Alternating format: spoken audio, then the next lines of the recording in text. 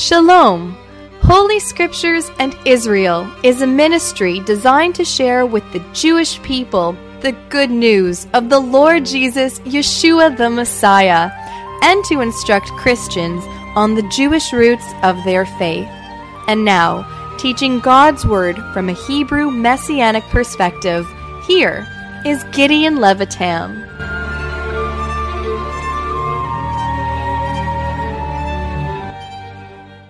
Today we are going to look into the second half of Romans chapter 6, and I think this is a very important chapter to look into because it helps us as believers in a Messiah to know how to live the life of the believer. And we all have to admit that in our Christian walk, in our walk with the Lord as believers, we oftentimes find ourselves falling short of that which God have intended for us. And here the apostle Paul, Shaul, is really helping us to see and to understand the privileges but also the responsibilities that we have in our walk with the Lord. And as you remember, Romans chapter 6, 7 and 8 deals with the theme of sanctification. And though we are all believers, and I trust everyone here can say that I'm a child of God, I'm saved, I belong to the Lord Jesus the Messiah, but as believers, we need the help of the Lord to walk in a way that is pleasing to Him here in this world. So please turn with me to Romans 6, and we are reading today from verse 12 to the end of the chapter. Romans chapter 6, beginning from verse 12. And so I'm reading those verses right now. Beginning at verse 6, it says, "Let no man or let not sin therefore reign in your mortal body, that ye should obey it in the lusts thereof. Neither yield your members as instruments of unrighteousness unto sin, but yield," as it says here, "but yield yourselves unto God as those that are alive from the dead, and your members as instruments of righteousness unto God. For sin shall not have dominion over you, for ye are not under the law, but under grace. What then? Shall we sin because we are not under the law, but under grace? God forbid. Know ye not that to whom ye yield yourselves members to obey, his servants ye are to whom ye obey, whether of sin unto death, or of obedience unto righteousness. But God be thanked that ye were the servants of sin, but ye have obeyed from the heart that form of doctrine which was delivered to you. Being then made free from sin, ye became the servants of righteousness. I speak after the manner of men because of the infirmity of your flesh. For as ye have yielded your members servants to uncleanness, and to iniquity unto iniquity, even so now yield your members as servants to righteousness unto holiness. For when ye were the servants of sin, ye were free from righteousness. What fruit had ye then in those things whereof ye are now ashamed? For the end of those things is death. But now, being made free from sin, and become servants to God, ye have your fruit unto holiness, and the end everlasting life." And then he said that famous verse, "For the wages of sin is death, but the gift of God is eternal life through Yeshua HaMashiach, our Lord." And that's the conclusion in the reading of Romans chapter 6. Remember, beloved brothers and sisters, that Romans 6, 7 and 8 deals with the theme of sanctification. We were dead in trespasses and sins. God had concluded all the world under sin, Romans 1, 2, and 3. Then he provided through the work of Yeshua the Messiah, the Savior, he provided salvation, Romans chapter 4 and chapter 5. And now that we we became children of God, we are saved, we are redeemed, now he teaches us the importance of sanctification, being set apart for God here in this world. So 3 chapters, chapter 6, chapter 7, chapter 8, deals with the theme of sanctification. In chapter 6, we have 3 words that we have spoken about them last meeting where we have been together. We have covered 2 of these words, and today, by the grace of God, we'll cover the 3rd word. Those 3 words are these. Number 1 is to know in our mind. Number 2, as we have here in verse 11, is to reckon in our hearts.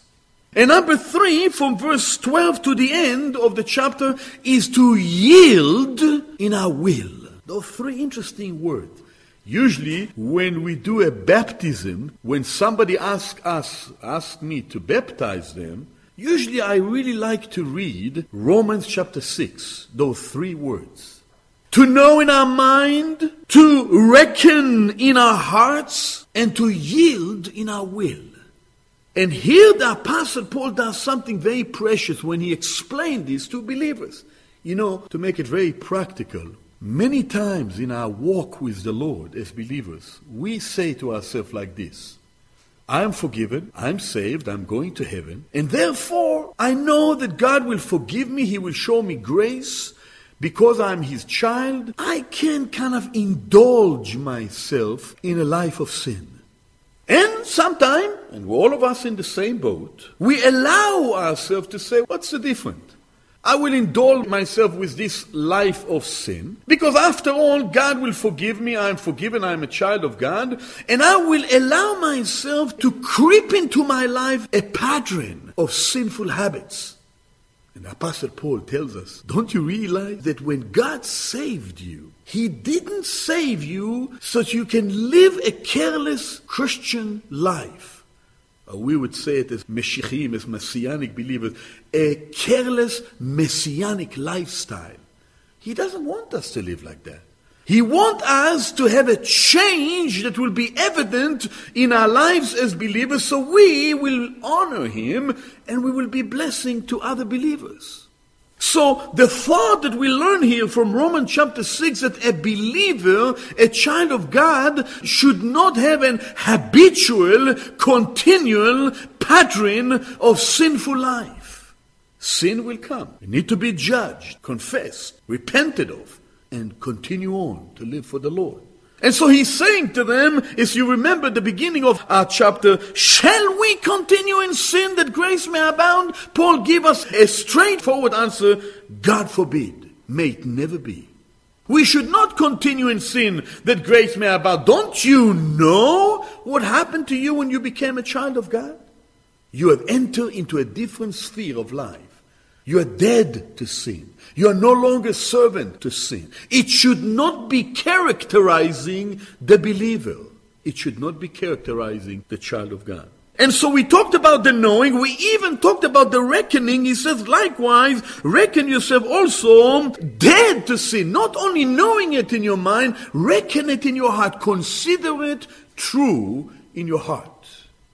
And so now he's shifting from the mind to the heart, and now he's going to the will. And we can say the will is connected with our members of the body, with the feet, where the rubber meets the road, where we are practically seeking to live a life that is pleasing to the Lord. And so there are 2 things that we learn here from verses 12 to 23 in connection with yielding. By the way, you notice there are 5 times the word yield is mentioned here in those verses.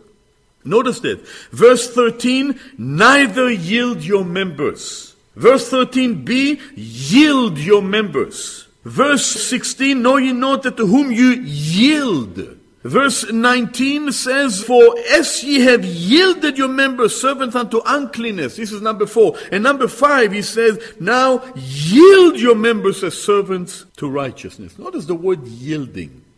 I do a lot of highway driving. And when I merge, when I have to go from the ordinary road into the highway, I have to yield. I'm coming into the flow of the traffic and I'm moving in, and I cannot just barge in. I have to yield to make sure that there's room enough for my car to fit into these long groups of cars and somehow to fit in a proper way so accident will not happen. So I will not hit somebody or somebody will hit me. Yielding is an important thing to do, not only as we drive, but also in the life of the believer. To yield? What does that mean, to yield? To yield is to give way. To yield is not to have my will, but to yield myself into someone or unto somebody else.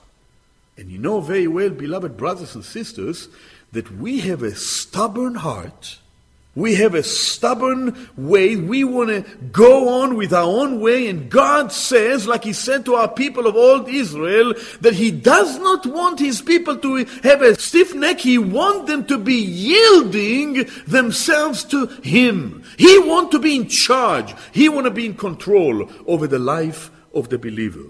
So there are two things that we learn from verses 12 to 23 here. The first thing we learn is how the believer is to yield. How? This is verses 12 and 13. And verses 14 to 23, why the believer should yield. How the believer is to yield and why the believer is to yield. Two of these things we learn here in these verses. So let's talk a little bit first of all about how the believer is to yield.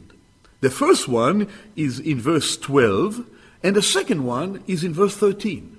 How are we to yield? First of all, in verse 12 he says, do not constantly allow sin to reign in your body, in our body.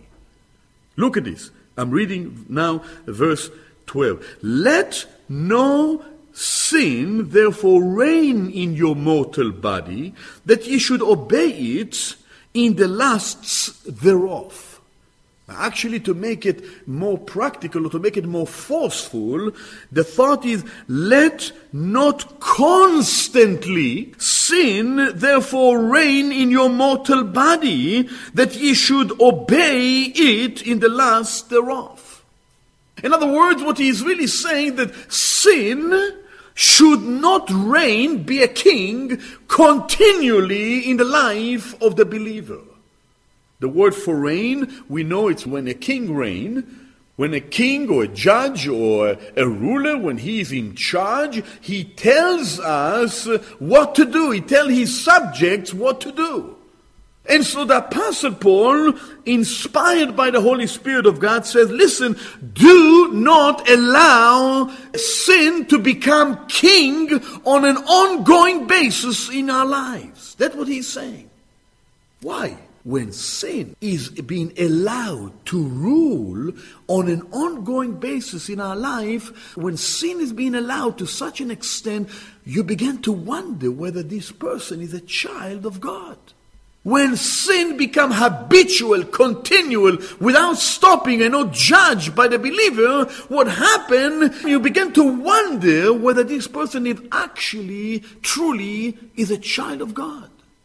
Because sin should not reign on an ongoing basis as king over our lives. And you notice he used the word in verse 12, let not constantly sin therefore reign in your mortal body. See this body. We have this mortal body that God have allowed us still to have here while we are here. We have a new life and we have a new nature, but these members are still here with us. We have hands and feet and eyes and ears and so on, and we are using those members as we are here in this world. We are walking with them, we're going to work with them, we are going with our friends, we're coming to the meeting with them. The members of our bodies are something that we do have in our life. We cannot do without them. And yet God is saying that we are not to let continually sin reign over our mortal body. If you will read carefully Psalm 51, David's confession of sin to the Lord, You will notice that he used the words eyes, ears, heart, mind, because he wanted to confess before the Lord the sins that he have committed. You remember what happened? He took the wife of Uriah, Bathsheba, committed fornication. And then what he did, he sent Uriah the Hittite to the front to die. He committed a murder. He was in a sense a vessel to commit murder. And on and on and on. And he realized that what the damage that it is to his life. When sin gets a hold of our life, we lack liberty and freedom and joy as believers. Though we are saved because we belong to the Lord Jesus, but when sin creeps into our life, there is a lack of joy and peace, shalom in our hearts. And that's why Paul is saying, listen, in order for you to live the life as a believer, to mature, to be sanctified, set apart practically, you ought not to allow sin to be a king over your mortal bodies. Because if he is sin becoming a king and ruling on an ongoing basis in your life, there is no liberty, no freedom, no joy. And that's why he's saying, do not allow sin to rule, to reign over your life. It is in 1 Corinthians chapter 6 and verse 19 that Paul said, don't ye know that your body is a temple of the Holy Spirit, which is in you, which ye have of God, and you are not your own. You have been bought with a price. Therefore glorify God in your body and in your spirit, which belongs to God. See, God wants the believers to recognize, He wants you and I to recognize that our bodies really belong to God. There was a price that somebody paid in order to save us. And now we have been shifted from Adam to Mashiach. From the old man to the new man. And therefore now the members of our bodies, the way we speak, the way we behave, the way we conduct ourselves, the things we do, our mind and our hearts belong to somebody else.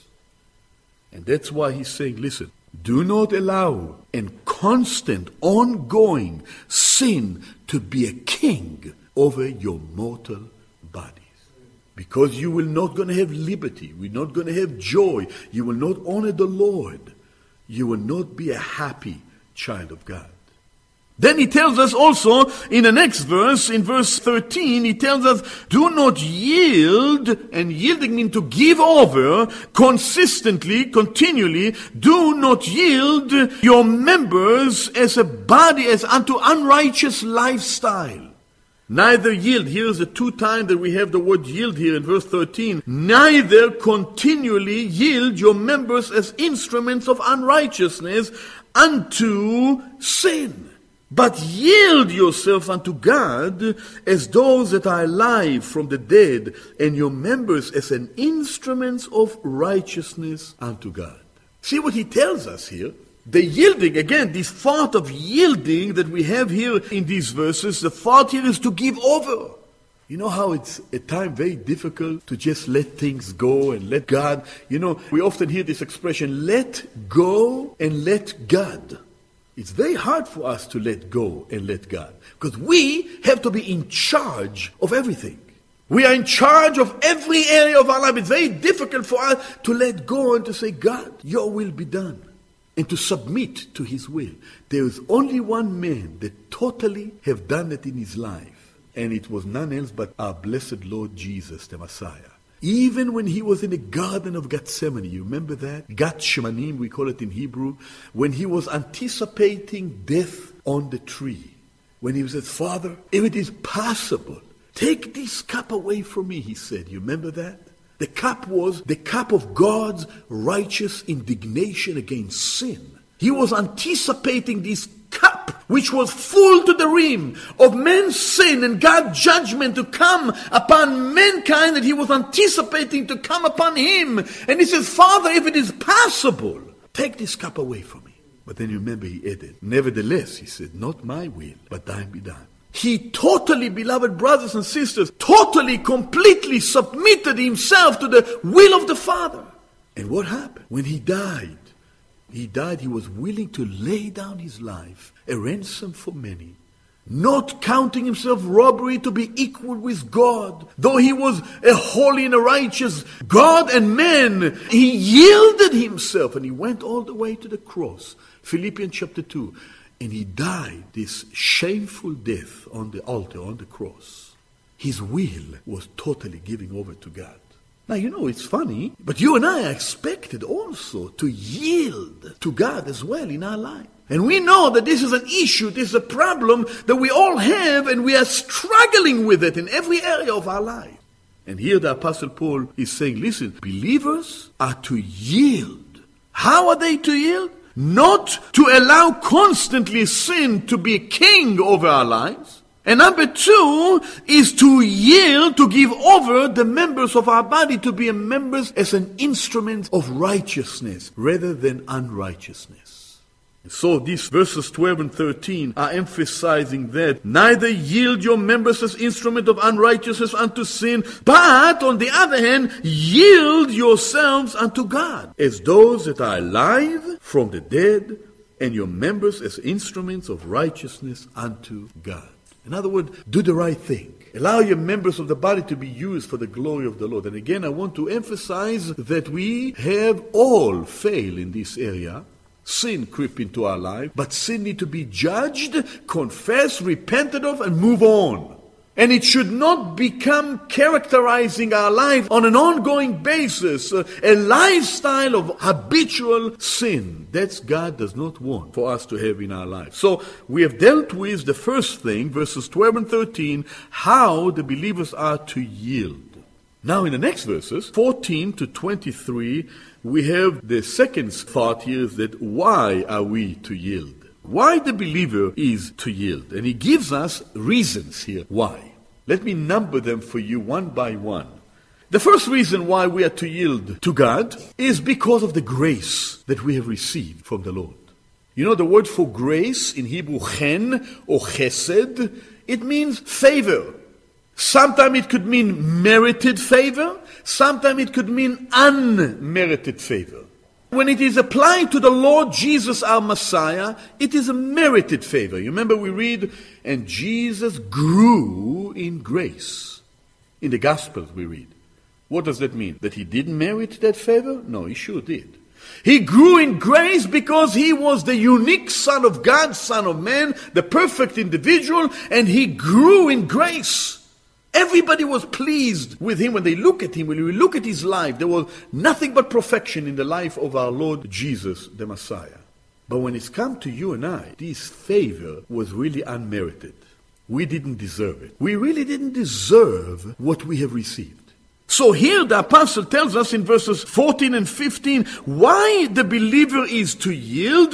The believer is to yield because of the grace of God towards us, unmerited favor. Look, it says in verse 14, I'm reading, for sin shall not have dominion over you, for ye are not under the law, but under grace. Verse 15, what then shall we sin because we are not under the law, but under grace? God forbid, may it never be. Paul is reminding those believers at Rome, he's saying to them, listen, why are we to seek to live a life that is pleasing to the Lord, yielding to the Lord? Is because, listen, we have received the unmerited favor of God. We are no longer under the law, we are under grace. And grace is the grace of God purchased us. The grace of God brought us to himself. The law condemned us. Grace drew us. The law judged us, but grace had opened the door for us to be brought into a relationship with the Lord without money, without price. It was totally the finished work of the Lord Jesus, the Messiah. And so he's saying to them, listen, sin should not have rule over you, dominion, king over you. Why? Because you are not under the law, you are under grace. Now there are those who tells us that because God had given to us the law, we are able to keep the law. We are able to kind of rise up to God's high standard of perfection that God had given to Israel in the law. You look in your own life and I look in my own life, and you just take just simply those 10 commandments. There are many other more commandments in the scriptures, but just look at the 10 commandments and you tell me, you tell yourself, you tell the Lord whether you ever were able to totally obey God's law. Just one law that that Apostle Paul reminds us, and he reminds us in Romans chapter 7, that thought of the inward desires that we have, the covetousness that we have. Paul said, unless I knew that the law said, thou shalt not covet, unless I've been told, and I know it in my life that I have coveted. And so on. And we learn from this that God's law demanded perfection. And because God could not receive perfection from the human race, judgment was to come. But then grace came. The Lord Jesus came from heaven and He brought redemption for us. And God took a sinner, such as you and I, who simply believe in the Lord Jesus, and He forgave our sins because of the finished work of Jesus the Messiah. We are not under the law, but we are under grace. Have you ever thought of it to meditate a little bit on your own and to see, Lord, what is it that you found in me that you was willing to provide for me this grace? Just think about that. What is it that God was so much willing, in love with us, that He was willing to provide for us this unmerited favor, the grace of God, the chen, the chesed that we read of in the scriptures? And oftentimes we read, like for example in 1 Corinthians, we read, look at the grace of God, that He sent His Son that though He was rich, He became poor, that through His poverty we might become rich. We read it in the book of 2 Corinthians. Very clear, beautiful verse. I think it is chapter 15. And let me just see if I can find it. 2 Corinthians or chapter 9. Yes, it says here in verse 14, and by their prayer for you, which long after you, an exceeding grace of God unto you. He said, thanks be unto God for His unspeakable gift. 2 Corinthians 9 and verse 15.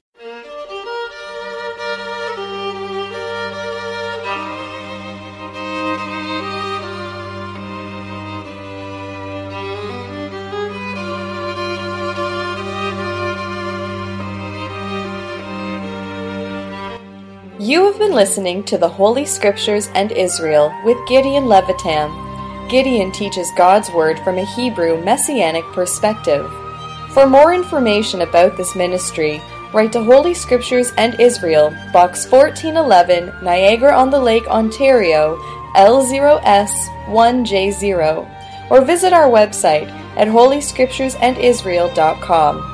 You are also invited to Gideon's weekly Bible teaching on Fridays at 11 a.m. and 7 p.m. and Saturdays at 1 p.m. at Willowdale Christian Assembly Hall, 28 Martin Ross Avenue in Toronto. Holy Scriptures and Israel is made possible by your prayers and financial support. If you would like to support the program, visit holyscripturesandisrael.com. God bless you. Shalom, shalom.